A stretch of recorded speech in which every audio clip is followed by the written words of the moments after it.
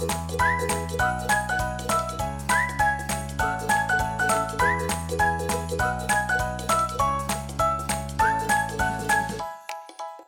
to the podcast History MKE, where we bring you the best stories from Milwaukee's history. This week, Sean tells us all about the bricks that made Milwaukee famous. Hello, Tim. I've got a little bit of a quiz to start off today. Oh yeah? What's that? All right, here we go. What do the Pfister Hotel, St. John's Cathedral, the Wicked Hop, and historic Turner Hall all have in common? Bar Church. They all serve wine? Ooh, that's a good guess, but it's not what I was looking for. The answer is that they are all buildings made out of Cream City brick. Tim, before you came to Milwaukee, you were from the greater Fond du Lac Metroplex, correct? Metroplex, yeah. Metroplex of Fond du Lac. So, in Fond du Lac, were you familiar with the term or the building material of Cream City brick? I had heard Cream City brick, or not Cream City brick, but I heard Milwaukee referred to as the Cream City. I didn't really know why. All right, well, let's talk about it. Let's dig into the history of the Cream City brick in Milwaukee. The first known making of brick in Milwaukee was actually really early in the pioneer days. Solomon Juneau himself invited a pair of brothers, Nelson and Thomas Olin, to come to Milwaukee to take a stab at opening a brickyard all the way back in 1835. Keep in mind, that was a time when the total non-native population of Milwaukee was only about 50 people. When their first bricks were fired using the local clay, everyone involved in the endeavor was puzzled when the bricks came out of the kiln with a pale yellow color instead of the usual dark brown or red coloring that was common up and down the east coast of the U.S. It was reported by historian James Buck that the early brickmakers were more than a little disgusted that their bricks were yellow instead of red. They even thought that the bricks might be completely worthless. However, brickmaking happens to be one of those industries that from colonial times on had remained a regional, if not a strictly local business. And so, the early brickmakers in Milwaukee and southeast Wisconsin in general were pretty much stuck with their local yellow bricks. You say regional as a standard. Is that because it was just low value as their bricks and it's hard to transport? Well, yeah, there's not a lot of value added to bricks. You can make bricks pretty much anywhere, and the transportation costs back in the early 1800s would have been astronomical to move bricks around. So it remained a pretty regional, if not local industry. At the time, a variety of explanations were put forth as to why our bricks turned yellow instead of red. One theory was that our clay had virtually no iron in it, which turned out not to be true. Another theory was that our clay had an extraordinary amount of sulfur in it, which also wasn't true. Later scientific analysis revealed that the clay in and around Milwaukee has high levels of calcium and magnesium that chemically react to neutralize the iron in the clay, which then turns yellow when fired. Incidentally, I should mention that the clay deposits in and around Milwaukee that were used for making brick are a result of the Ice Age. As glaciers advanced and retreated over and over again, the water that ran off the melting glaciers carried sediments which deposited themselves at the bottom of glacial rivers and lakes. When the glaciers were gone and the lakes evaporated, the reddish or purplish-colored lacustrine clay deposits were left throughout the Milwaukee area. As a matter of fact, most of these clay deposits could be found just a few feet under the topsoil, and some of these clay beds were over 100 feet deep. As Milwaukee grew from a small pioneer trading village in the 1830s, so too did the making and use of the local brick. As Milwaukee's population exploded throughout the 1840s and 50s, a huge number of new buildings went up using the native yellow bricks. And in the 1860s, a tremendous number of older wooden frame buildings were replaced with bigger and taller brick structures. And it was because so many buildings were made with the local brick during this period from the 1830s to the 1860s that Milwaukee got its nickname. There's no single proven source as to the origin for the nickname. However, I have heard that as Great Lakes schooners entered the Milwaukee Bay, they were suddenly staring at a city seemingly built completely out of this pale yellow or cream-colored brick.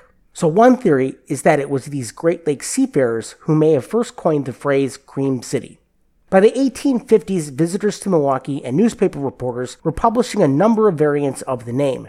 City of Cream-Colored Brick in 1849, Cream City of the Lakes, Cream City of the West, and Cream City of the Unsalted Seas were all thrown out there in the 1850s. Fortunately, by the 1860s, we settled on the simpler and shorter Cream City as our nickname.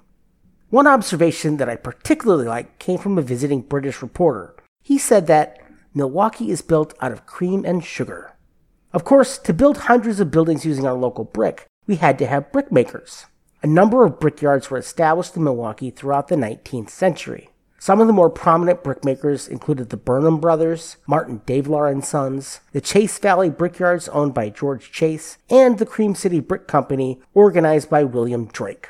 Out of all the brickmakers, it was the Burnham Brothers who were by far the largest and most successful in Milwaukee. George and Jonathan L. Burnham entered into business together in 1844 with a small brickyard at the foot of 13th Street on the north side of the Menominee Valley, which is not far from where the Haggerty Museum of Art is on the Marquette campus today. The brothers toiled for a number of years with moderate success until they made the move to the south side of the valley near what is now the corner of Muskego and Bruce, which is just a couple blocks south of where today's Potawatomi Casino is. It was at this location that they created an invention that revolutionized the brickmaking industry. They designed the first machine that could grind and temper the clay and simultaneously mold the bricks mechanically using steam power. In 1856, the brothers mutually agreed to split with each other. J.L. retained the existing Menominee brickyard, and George purchased an even larger site just a few blocks to the east. Whether together or separate, the Burnham brothers were the dominant force in brickmaking throughout the second half of the 19th century. After the split, Jonathan continued to own and operate his brickyard. However, his interest turned towards real estate and politics, and he eventually became one of the largest landowners in Milwaukee. George, however, was not satisfied with having just one brickyard. He went on to build a second yard in Wauwatosa and a third in Bayview on Howell Avenue. In addition, George continued to innovate in automation, and by 1867, he had improved the earlier brickmaking machine to mold up to 4,000 bricks an hour, something that nobody else was able to do. So by 1881, he employed over 200 men and produced over 15 million bricks a year. This was enough to briefly make him the largest brick producer in the world. It should probably be noted there are basically two kinds of Cream City brick out there: common and pressed, or sometimes called steam-pressed, Cream City bricks. Common bricks are molded either by hand or machine, usually into a wet wooden mold that is lined with sand to keep the clay from sticking to the mold. Once fired, these bricks tend to be more porous, have better insulating qualities, but have rough and less uniform faces and corners. This is the process by which bricks were made for centuries, and mostly by hand. It's also how most Cream City bricks were produced. Pressed bricks are made with a technique that super compresses the clay into the mold and forms very smooth faces, sharp edges, and perfectly square corners. These bricks are more expensive, and because they're less porous, they're also more resistant to staining from pollution. It was throughout the 19th century that a number of Milwaukee's most iconic structures were built using Cream City brick. And fortunately for all of us, many of them are still with us today. The Pfister Hotel, the old main building at National Soldiers Home at the VA, historic Turner Hall, and the Women's Club of Wisconsin are all, more or less, still functioning as they had a century ago. A number of churches are made out of Cream City brick, including St. John's and All Saints Cathedrals in Yankee Hill, Old St. Mary's on Broadway, St. Hedwig's on Brady Street, St. Lucas Lutheran in Bayview, and St. Stanislaus on Mitchell Street. Several of Milwaukee's public schools were built using Cream City bricks, like the Trowbridge and Dover Street schools in Bayview, and the Cass Street and Maryland Avenue schools on the east side, and many, many others. Although, it's hard to tell today because most of these schools are now painted.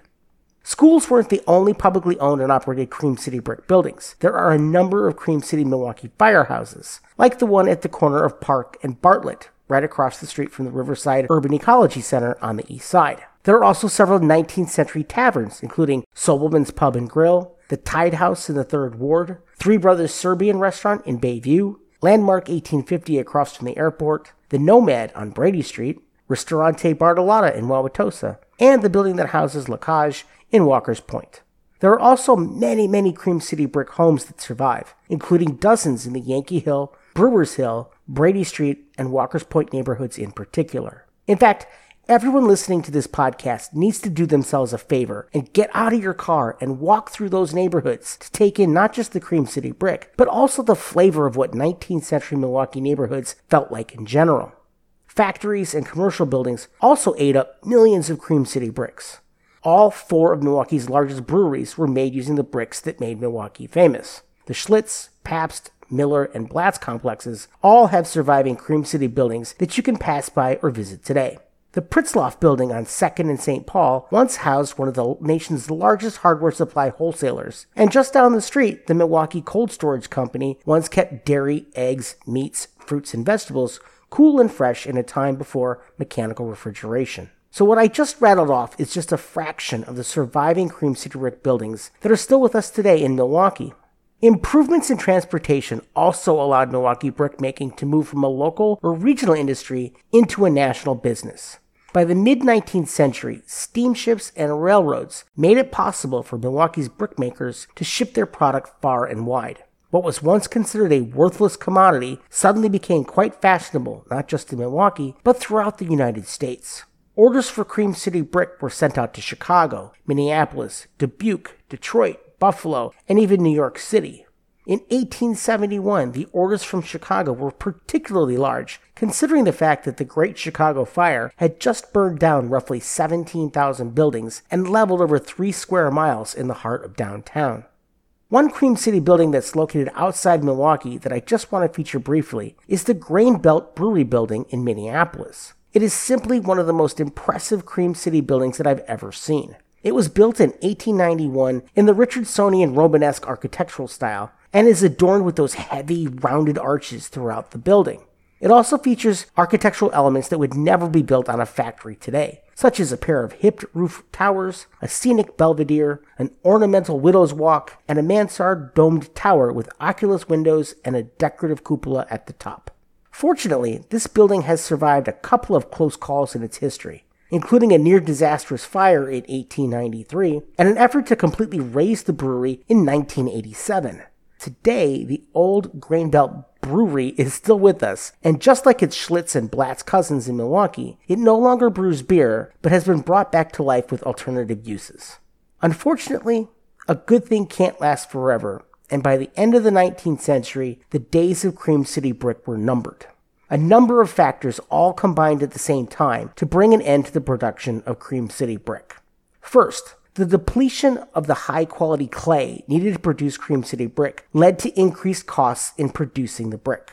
Clay deposits that had once been as thick as 100 feet were gone, and efforts to find suitable clay of equal quality had pretty much failed. It's even arguable that by the turn of the century, true Cream City brick was no longer being produced.